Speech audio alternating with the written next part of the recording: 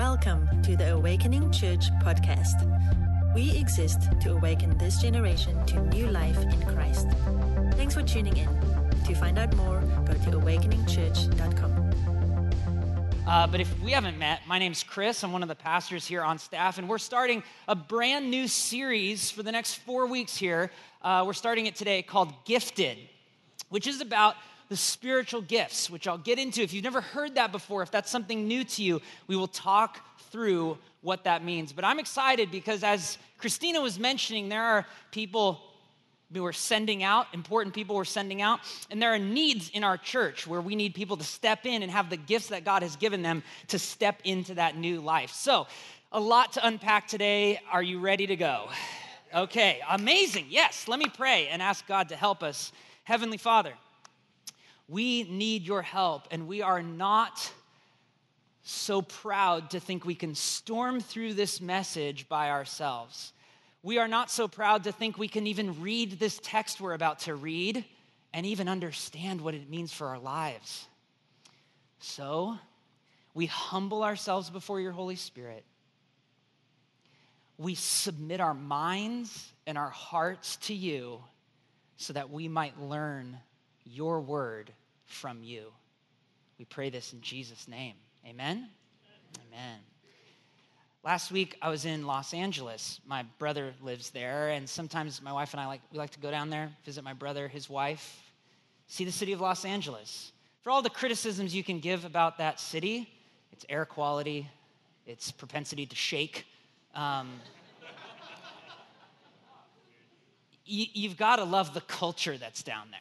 It's filled with incredible vibrancy between the entertainment industry and the music scene and the art scene down there. And my brother's really involved in some of the film stuff down there. And so he always knows kind of what's going on. And I really love going to comedy shows. And so we go to some of those clubs at night. And we went on a Monday night last week. And as I was preparing this sermon, I was like kind of thinking about, giftedness, all this stuff. And we just go to these clubs because some of these are legendary and some of the greats kind of drop in.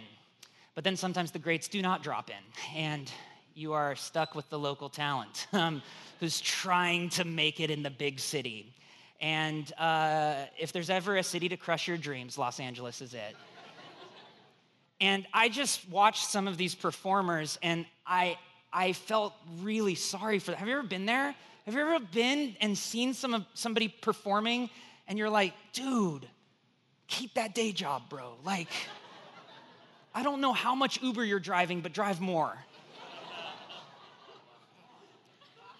And I just had one of those moments where I was like, maybe it's time for some of these people to set the mic down. But it did make me think, as I was preparing this message, I was in Los Angeles watching some of these performers, I was like, man, there is something in all of us where we want to find out what we're good at.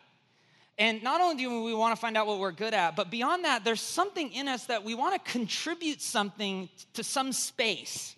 It may not be comedy, it may not be the entertainment industry, it might be in the medical field, it might be in the tech industry, it might be in law or politics, but we want to do something. We want to have something in us that we can give this world, that this world could benefit from. And all of us desire in some way to be really gifted. It's actually a beautiful gift of the scriptures that they give us this language for this exact desire. This desire to contribute something to someone that they need that's beyond their own doing and beyond even your own doing. And that word is this word gifts. Gifts. The biblical term, right? The Bible wasn't written in English. It was written in Koine Greek, the classic Greek language. In the original Greek language, the word is charisma or charismata, where we get our word charisma. We usually talk about a certain personality trait that illuminates a room or brightens up a space. So it's somebody who has charisma. And yet, in the New Testament, that word literally just means a spiritual kind of gift, a gift from God. But it's interesting, that word charisma is in the same word group as a word charis, which is the Greek word for grace, unmerited favor. So there's this interplay in the New Testament between the word that within that one word, charisma or charismata, is this idea that the gifts that are given to you and to me are given from outside of us by God, And they're also given to us freely, unmeritedly, meaning you don't earn it or you don't deserve it. You haven't worked for it, but God has graciously given to you. That's the relationship between grace and gift. There's a spiritual sense that it's gifted to you and gifted for you generously by God. In other words, the gifts given to you can be used in spite of you, in spite of your own, pride or your own arrogance or your own, right? In spite of you, the gift can still be used. And for the next 4 weeks, we're going to look at what this charisma is, what this charismata is, this idea of a spiritual gift. If I could define them for you at the outset, it'd be this. The spiritual gift, or the charismata, or there's another word for it we're going to look at a little bit later, is the Spirit of God animating the talents and abilities of a particular person in a particular time, in a particular place, to build someone else up. I'll repeat that. It's the Spirit of God animating the talents and abilities of a particular person in a particular time, in a particular place, to build somebody else up. These are often misunderstood, spiritual gifts. It's a very misunderstood category. If you're not a Christian, you have no baggage with spiritual gifts. I envy you. If you are a Christian, you probably have some type of baggage around this language. So let me throw up this slide that has kind of the gifts understood and misunderstood. So the spiritual gifts misunderstood are often seen as superpowers that make you exceptional for a lifetime to benefit your faith. They're superpowers that make you exceptional for a lifetime to benefit your faith. Okay, superpowers meaning we don't care who they're from, we just care that we have them. And it makes us exceptional. It makes us our unique little snowflake. We are an incredible person because of the gift that's been given to us, and we have it for life. So if you're able to teach, you can teach your whole life. If you're able to lead, you can lead your whole life. And if you all of a sudden have one moment of wisdom and you're gifted with it, you just, boom, I've got the spiritual gift of wisdom. Now listen to me for the rest of my life. Listen up, because I have that gift. And it's all to benefit your faith. It's all about you. It's all about benefiting who you are. It's about promoting you in the church. It's about promoting you in your workspace, whatever. And the spiritual gifts are these superpowers that make you exceptional for a lifetime to benefit your faith. But actually, rightly understood, you can see in the right-hand column, it's actually the Spirit's power. The emphasis we're going to look at is that it's actually not the gifts that are the emphasis, but the Spirit who gives the gifts that's the benefit. That's the emphasis. Working in and through you for a time in your life. Now that could be 35 minutes or it could be 35 years. It could be a long time, it could be a short time. But it's working, the Spirit is working through you for a time in your life to benefit others. In other words, I'd like you to think of the spiritual gifts as working through you as a conduit. Again, the gifts work in spite of you, not because of you. The gifts, it's almost like you're a hose and the living water is just rolling through you. But there's nothing special about the hose. There's nothing special about the conduit. There's something special about the water. There's something special about that which moves through you. And it's the Spirit's power working in you and through you for a time in your life to benefit other people. And there was a church in the ancient time at the beginning of the Christian movement that was really struggling with this. That was really confused by these spiritual gifts. And that was the church in Corinth. And so if you have a Bible, you can go to 1 Corinthians chapter 12. There's this famous passage Paul writes, 1 Corinthians chapter 12, to a church confused by these spiritual gifts, by this charismata, the other word being the pneumatikos, which we'll look at in a second. These Greek words that were very confusing. There was stuff happening in their church that they were confused by, uninformed about. And Paul writes to them in this letter to say, I want to inform you. Look at this, 12 verse 1. Now, concerning the spiritual gifts, brothers and sisters, I do not want you to be uninformed. You know that you were pagans, that when you were pagans, you were led astray to mute idols, however you were led. Therefore, I want you to understand that no one speaking in the Spirit of God ever says Jesus is accursed, and no one can say Jesus is Lord except in the Holy Spirit. Verse 4, now, there are varieties of gifts, but the same Spirit. And there are varieties of service, but the same Lord. And there are varieties of activities, but it is the same God who empowers them all in everyone. To each is given the manifestation of the Spirit for the common good. In this passage, Paul helps inform us about spiritual gifts, and we're going to start this series by just having a frame. And I want you to use this frame for the next 4 weeks. You're going to hear from Dr. Charlie Self. You're going to hear from Jess Sembatu. You're going to hear from myself on different gifts, varieties of gifts, and how we are to use them. But today I want to set the frame. I want you to get a level of understanding around which we can explore the rest of the gifts. And in order to do that, I'm just going to take Paul's language here in chapter 12, verses 1 through 7 to give you 4 thoughts. The first is this. Paul says that spiritual gifts link us to the story and work of Jesus. The spiritual gifts link us to the story and work of Jesus.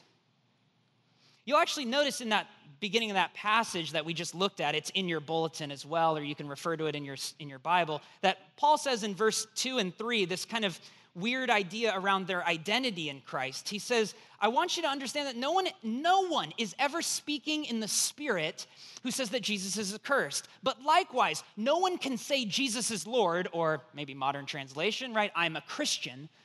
No one can make the profession of faith without being filled with the Holy Spirit. Here's plain and simple. There are no Christians without the Holy Spirit. And likewise, there is no Christian life without the Holy Spirit. Do you know the Holy Spirit? The Holy Spirit is God's empowering presence in your life. The Spirit is not different from God. The Spirit is God. The Spirit is not an ethereal being or a force like Star Wars. The Spirit is a person, the God of Israel, in his triune nature, empowering you as a believer. If you say Jesus is Lord, you have said that confession in the power of the Holy Spirit. If you are living the Christian life, you are living it by the power of the Holy Spirit. In fact, oftentimes the New Testament, did you know this, refers to the Spirit as the Spirit of Jesus or the Spirit of God our Father. Why? Because they're one and the same. We worship a triune God. The expression of that triune God, the animation of that triune God in your life is what the New Testament requires and calls the Holy Spirit. That empowering presence that guides your life is essential, and it links you to who Jesus Christ is. You see, this means that Christians are not spiritual people. We are not spiritual people. We're people of the Spirit. Singular, capital. You see, there's a lot of spiritual things that the New Testament tells us to not be interested in. Do you see what I'm saying? You see, I think a lot of modern Christians, particularly in California, really want to be spiritual people. But the New Testament would be actually wary of a lot of spiritual activity. The New Testament would warn you against a lot of what things are spiritual. No, the New Testament Christians were not spiritual people. They were people of the Spirit. There are a lot of spirits, but there is one who reigns, one who is the triune God who empowers your life, who offers you the confession, Jesus is Lord. Not everything that's spiritual is good. There's a lot of you that you tap into and kind of dip into all different types of spiritualities. It can be dangerous. And the New Testament warns against that, saying, if you want to be filled with the Spirit, you've got to say, Jesus is Lord. What does that mean? That he's master, that he's king, that he's singular, that he's exclusive. He's my only God. I don't tap into all these other spiritualities. The Christians are people of the Spirit of God.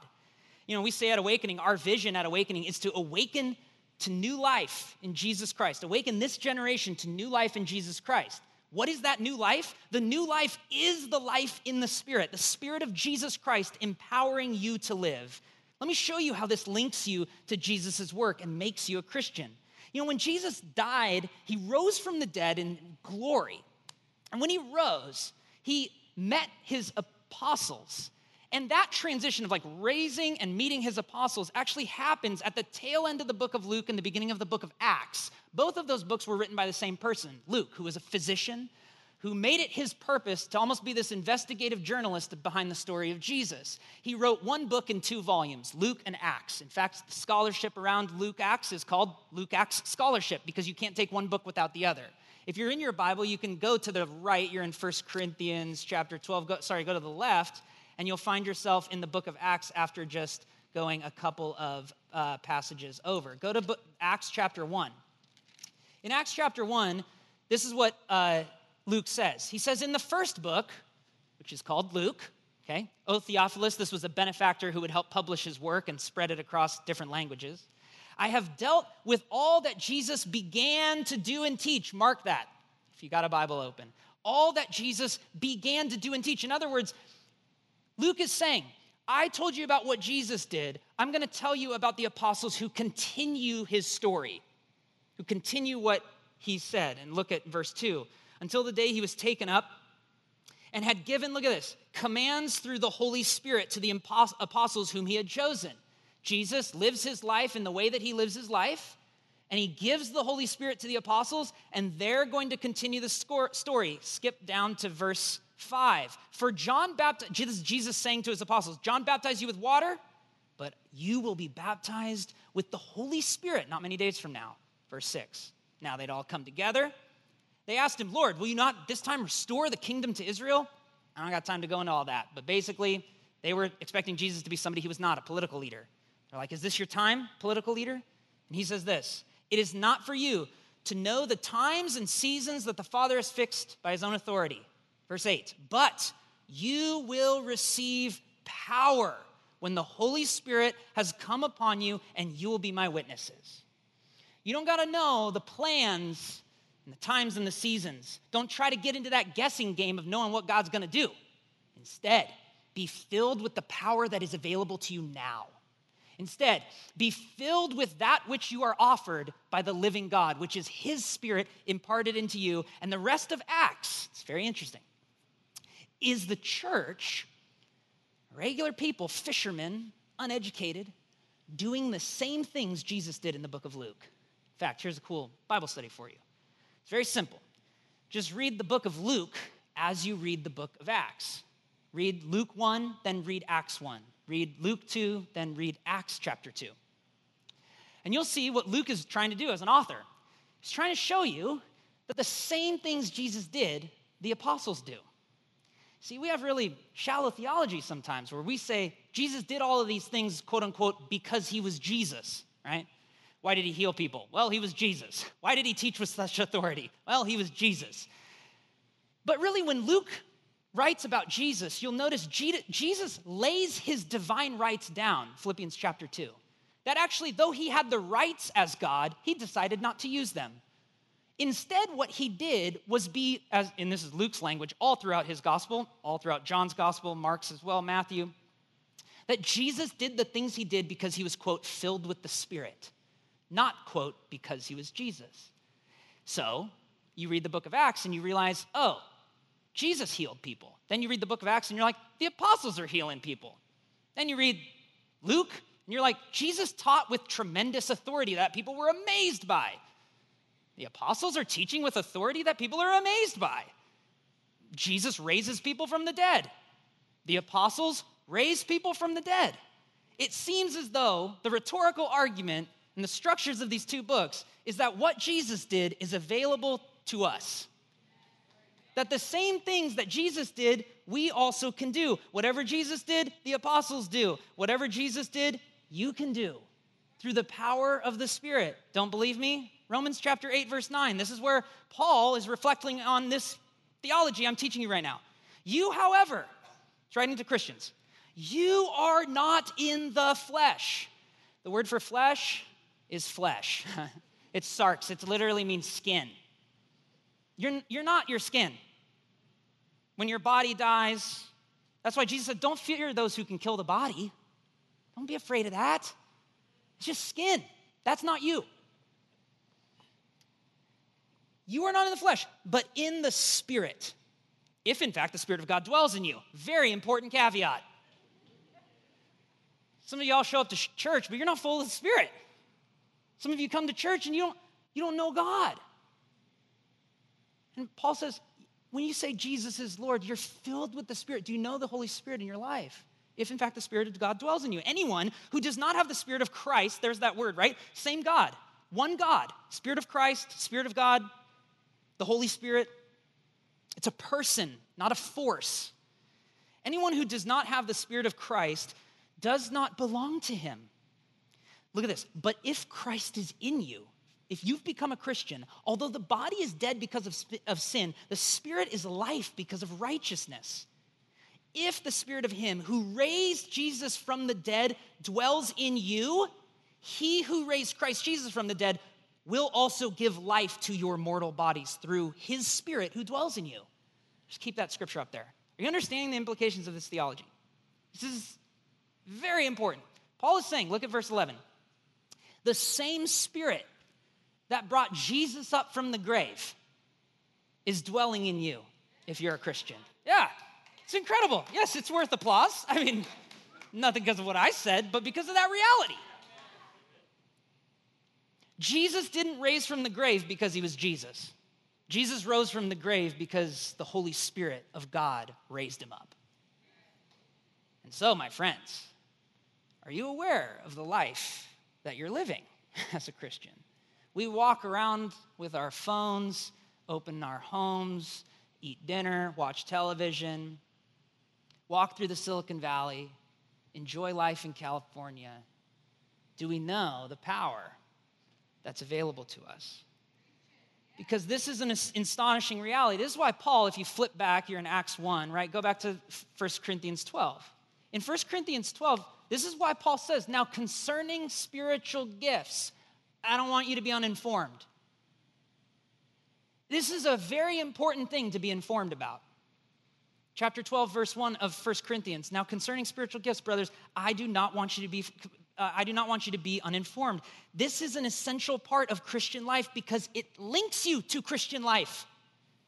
This is the Christian life. To be full of the Holy Spirit, to be led by the Holy Spirit, to know the Holy Spirit, to be gifted and empowered by the Holy Spirit. This is it. If you don't know this, today's your day to step in to a powerful life. Paul doesn't want you to be uninformed about the spiritual gifts because, namely, second thought is this: spiritual gifts are not about the gifts, but the Spirit. They're not, see, we want to make it about the gifts. What am I good at, right? Like I said, that's in us. We want something to be good at. But Paul is going to, before he gets there, again, we're setting the frame today. Before we get into the particular gifts, we must understand that it's actually not primarily about the gifts. It's about knowing the Spirit. Let me show you this. See, when you read this in the original languages, in the Greek, there are no words for spiritual gifts. We made those up. Here's what I mean. The word there is not the charisma word I was telling you about, the charismata. It's actually this word pneumatikos, which is another way to talk about the Spirit. The word for gifts in 1 Corinthians chapter 12, verse 1, is not there. There's a great word for spiritual. There's a great word for gift. Those words in your New Testament never go together. Gifts, all the time. Spiritual, all the time. On their own, separated. But there's this one word that's translated spiritual gifts by English translators that is just our best guess at it, because here's the raw translation of it with the word pneumatikos. It would basically be like this. Chapter 12, verse 1, now concerning spiritual gifts, brothers, it would really say now concerning the spirituals. But that doesn't really make sense in English, but the word gift isn't even in there. Paul is not primarily concerned about the gifts. He's primarily concerned about this, and you can write this down. What does the Spirit do? What does the Spirit do? The pneumatikos, pneuma is the word for spirit. Pneumatikos is like the spiritual stuff, the stuff the Spirit does. What is the Spirit up to? What is the Spirit doing in your life? See, some of you have experienced this. Some of you have experienced the Spirit of God, something He's done. He's given you a word of knowledge to someone that you've had to speak. You're like, I feel like I need to say this to you. Some of you have been given a gift for a second of prophecy, right? And all of a sudden, God gives you a word to say to someone that's His word, and you just say, I think I need to say this. Some of you have been filled with faith. All of a sudden, everyone is counting out. Everybody's counting God out. Everybody's tapping out. They're done. But you aren't. And you're like, guys, we need to keep praying. And you've been filled with the spiritual gift of faith. You've experienced the pneumatikos. You've experienced what we call spiritual gifts, but Paul just called the stuff the Spirit's doing. The stuff the Spirit's up to. What is the Spirit doing? I know that's not as academic or as churchy or anything like that, but if you look at the original language, the translation is really, I don't want you to be informed about the stuff the Spirit's doing. I don't want you to be informed about, spiritual gifts has so much baggage, right? Now, don't get me wrong. Gifts, again, is in verse 4. There are varieties of gifts. There's other places in your New Testament, namely one other, where Paul uses this word pneumatikos. But other than that, there's no place, there's a perfectly good word for spiritual, perfectly good word for gifts. There's no place in the New Testament where both of those Greek words are put together. We put those together. Why? Well, because we're trying to explain something. I'm not saying now you're like, I can't ever say spiritual gifts. No, we're going to say it all the time through this next 3 weeks. Chill. We're not fundamentalists. It's the beauty of not being a fundamentalist. And yet, I don't want you to miss the point. Paul was not obsessed with the gifts. Paul was obsessed with the activity of the Spirit. And the activity of the Spirit is what we need to pay attention to. Because look in verses 4 through 6, if you're looking at your Bible or if you're looking at the bulletin, verses 4 through 6, it says this: there are different gifts, the same Spirit, but the same Lord, the same God who empowers them all. What's repeated the most? Same God, same Spirit, same Lord. It's like Paul's trying to drive you back.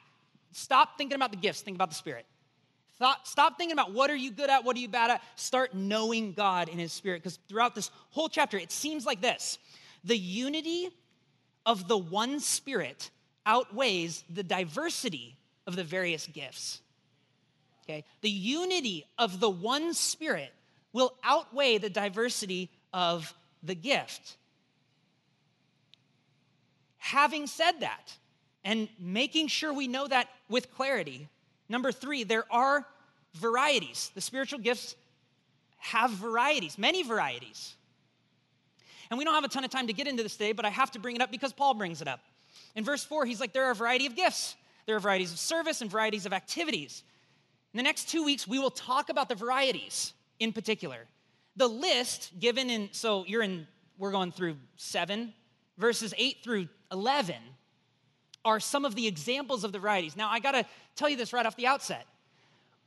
Because Paul is writing a letter, he's not writing exhaustively about these things. In fact, people have tried to box in the Spirit by just naming the gifts that only the Bible names. But then there's other places in the Bible where, like, I'll give you an example. There's no place in here where Paul goes, the gift of raising the dead. It's not like a gift there. But it happens in the New Testament, and it happens today. These are things that happen. Again, here's what I'm saying. It's not about the gifts. It's about what is the Spirit doing? What is the Spirit up to? And so Paul is going to give this list and this variety, but it's not exhaustive. It's not comprehensive. He's going to talk about prophecy, wisdom, knowledge. Again, we'll get to these things: healing, faith, service, generosity, hospitality. But that's not all the stuff the Spirit's up to. Nor should we got to be really careful to box it in and to like woodenly define it as like this is this and this isn't this. I don't think that's what Paul's doing. It's like he's just giving a list. He's like, you know the stuff the Spirit does. This, right? He's just like throwing some things out there. But there are the varieties. I think Paul would kind of break it down into 3 different varieties. First is the variety of type. The variety of type. In fact, in another letter, Romans 12, this is a better example. He says this in Romans 12, verse 4.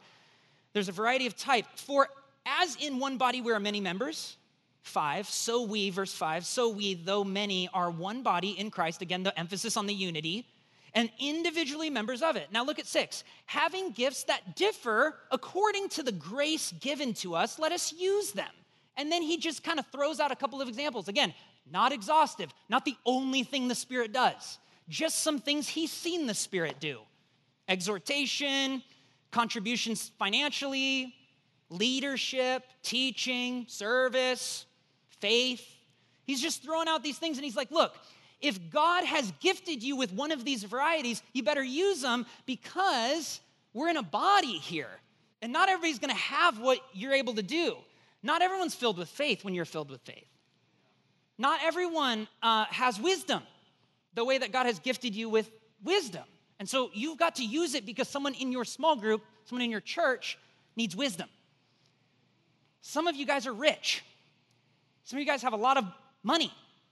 And God has gifted you with the ability to contribute generosity to people like Kedrick and Reagan that are going into Cru, or our Cru interns, or Gabe and Jess, or to this church. You better do that, because there's some of y'all that are super poor. You don't got no money. You're like, I'm giving my tithe, but it's $1.80 this week, dude. So I'm not getting paid right now. Yeah.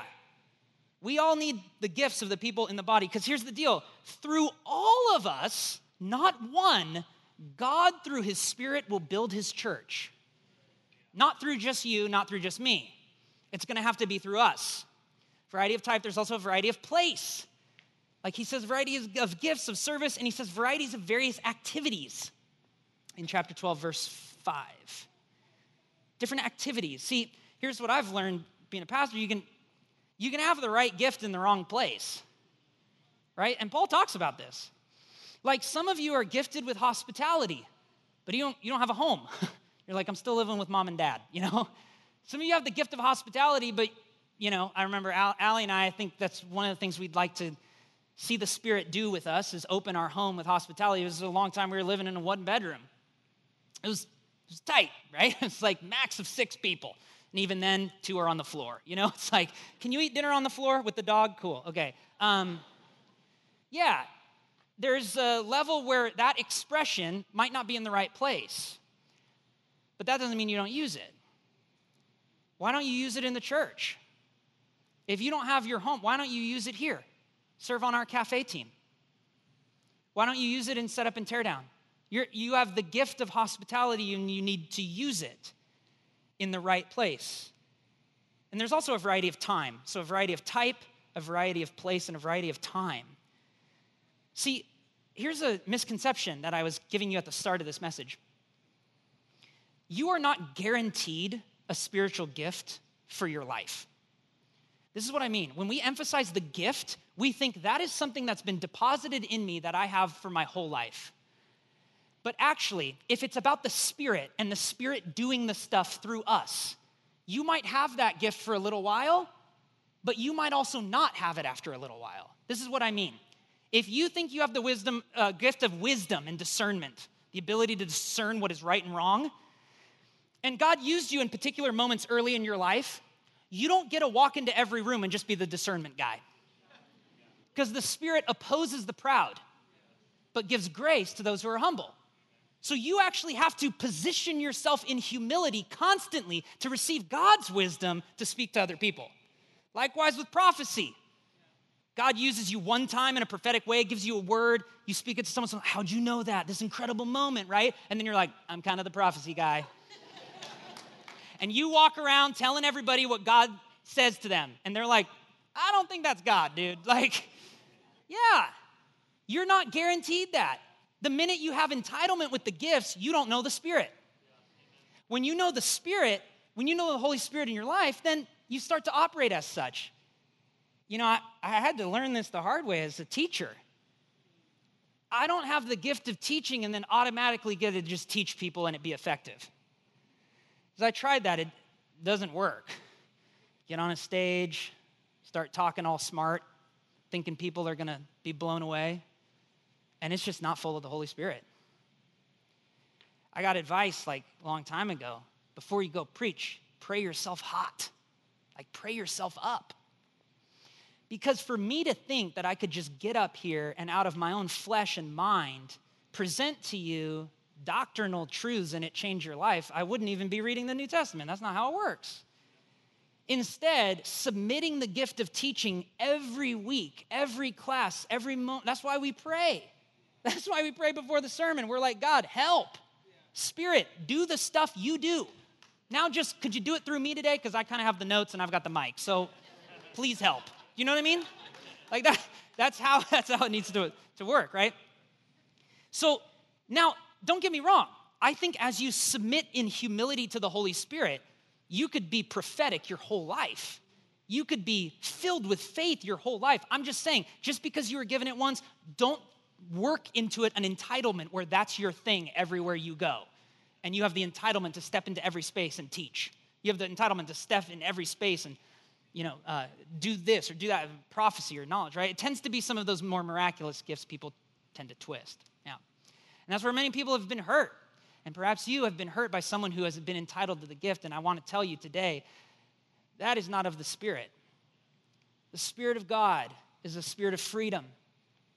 The Spirit of God is always pointing to Jesus. The Spirit of God is the Spirit who leads you into all truth. These are scriptures, theology of the Holy Spirit. The Spirit of God animates you. Now, likewise, Look, just because something isn't your primary gift, see, this is where it could be a time in your life kind of thing. If you think you've been given like top 3 gifts, you've got these 3 gifts and they're given to you for the rest of your life, you'll never explore the other ones. This is why the spiritual gift tests are very tricky to me. This is why I'm not giving you an exhaustive list of the gifts, and it's why I'm not telling you to go take a spiritual gifts test. Although if you want to, knock yourself out. I'm just telling you, I find them sometimes helpful and sometimes unhelpful. Here's why. When I take the spiritual gifts test, which I've taken many times over my life, do you know what I score lowest on? Mercy. Doesn't that suck? I score lowest on mercy. My wife scores highest on mercy. Now, here's what I'm saying. Because I scored on some arbitrary test low on mercy, does that get me out from under experience the Spirit of God in mercy and giving it to other people? No. Why? Why would it? It's like we were loading a truck one time when I was working in the inner city. You know, loading a truck, very simple. This guy walks by from my ministry. I'm like, hey, bro, can you help us load this truck? He says, sorry, dude, it's not my gift, bro. He's like, I scored super low on service. I'm like, get up here. You know, like, just because you think that's not your gift, that does not mean you do it. This is how simple it is. Some of you don't even know you're gifted in these things because you haven't even done them. We have needs at this church Christina just talked about. Cafe, set up, tear down. We have needs. If you never do them, you'll never know the Spirit of God gifting you in it. We think we need to have some type of superpower to set up curtains. No, you're kidding me. No, we come in and we set up curtains and we set up chairs and we experience the Spirit. That's how it works. You don't wake up one day and get inspired by an ethereal force. You roll up your sleeves, you serve the church, you experience the power of the Holy Spirit. And I'll tell you, everybody on that team will tell you, worship is different when you've set up a chair. Because you know you set up the space that this can happen in. And you feel a part of it. And you are feeling the pneumaticos, the things the Spirit of God is doing. Oh, Lord, help me, I'm out of time. Okay. Let me close with this thought. Spiritual gifts are expressly for and about others. Some of you have not experienced the Spirit of God and His work through you because you have made it about yourself. You've been thinking like, man, I need, what's for me? What's in it for me? But it needs to be expressly about others. And God will work through you in that. 13 years ago, I was with my wife in the South, and we were at like Alabama, Mississippi, and Louisiana. It was a year after Hurricane Katrina, and we were helping the disaster relief down there for like a month. A group from my church was there, and we were gathering in worship one night, and there's this younger kid. I was probably 18 or 19. This kid was probably like 14. And God was working in his life. He was becoming Christian. He was becoming filled with the Spirit of God. Something was happening in this guy's life. And one night during worship, he just, you know, it was really hot. It was the summer in Louisiana. It was crazy. And he got this massive, like, beyond rash on his leg, like this, and it was like debilitating. And he was starting to complain that it was like his leg was going numb, and he was like crying hysterically, all this stuff. And he goes into the bathroom, and he comes out, and he's like distraught beyond belief. And he's like crying, and snot's running out of his nose, man. He starts telling us that he's seeing these dark things, like these crazy things. And so the worship gathering kind of like moves, and we start to pray for him, and we're like, hey, let's pray for this guy. We don't know really what's going on, and I don't know where you stand today or what you believe, but there was an element of this that was like physical, and there was an element of this that was spiritual. And so we start praying for this guy, and as we stop kind of like winding down praying, he's still in pain. He's still distraught. And one of the leaders, he was like 35, right? I'm 18 or 19 at the time. One of the leaders was like, all right, I'm taking this kid to the hospital. And I used to say, or at the moment, I was like, I don't know what came over me, but now I do. Like the Spirit of God came over me in that moment, and I just looked at this like leader, 35-year-old guy. I'm like, dude, we're not done yet. Like, we're not taking him to the hospital yet. We need to keep praying for him. And I was just filled with like faith, basically, to pray that God would heal this young guy. And we kept praying, and we kept kind of pressing in and praying, and the Spirit of God, as we prayed, slowly healed this young guy. And his entire rash and leg pain was gone, and then he was completely like restored to sanity, so to speak, right? And I tell you this story because that was one of the first times, like before then, I didn't grow up charismatic. I grew up Catholic. I grew up in like pretty conservative churches once I became a Christian. And when I kind of showed up to that moment and saw what the Spirit of God could do, it kind of changed me a little bit. Well, a lot. And here's my point in telling you this story, is that some of you have not stepped into the life that the Spirit is doing. And you've just kind of stepped into the life you're doing and gotten a little bit of the Spirit. But just because that moment happened in my life, I started to realize there are a lot of moments God wants to gift me with faith. And I just need to be ready for it. And God wants to gift people with healing, and I've got to be ready for it. But here's what I'm also saying. I don't walk around healing people. I've prayed for a lot of people that have died, and I don't walk around all the time filled with faith. There's times where my community group needs to give the faith to me. I don't have the moment where I stand up and talk to the guy and go, hey, man, I don't think we're done here. Like, I instead have other people say that to me. That's how the Spirit works. Is sometimes you're the one with the gift, and sometimes you're the recipient of it. And one of the best things you can learn as we start this series is to simply step into that activity of the Holy Spirit in some way, of knowing what God is doing. In 3 weeks, we're going to have a ministry fair where all of our stuff and all of our ministries are going to be out there. But if you feel like you need to step into God's work in this church, and you feel like you're gifted in some way, and you want to step in some way, just write it on your black card.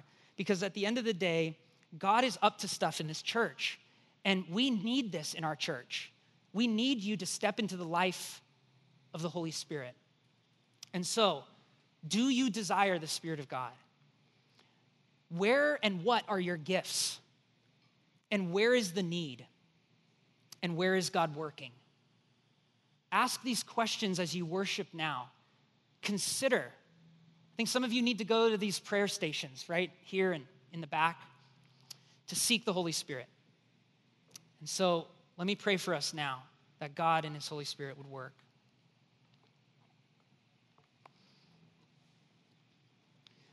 God, we need you.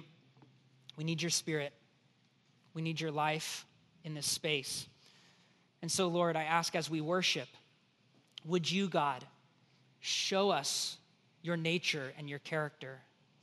God, we are not people who are gifted, but we're people who are recipients of your gifts. And so I ask you to work mightily now in us, we pray. In Jesus' name, amen.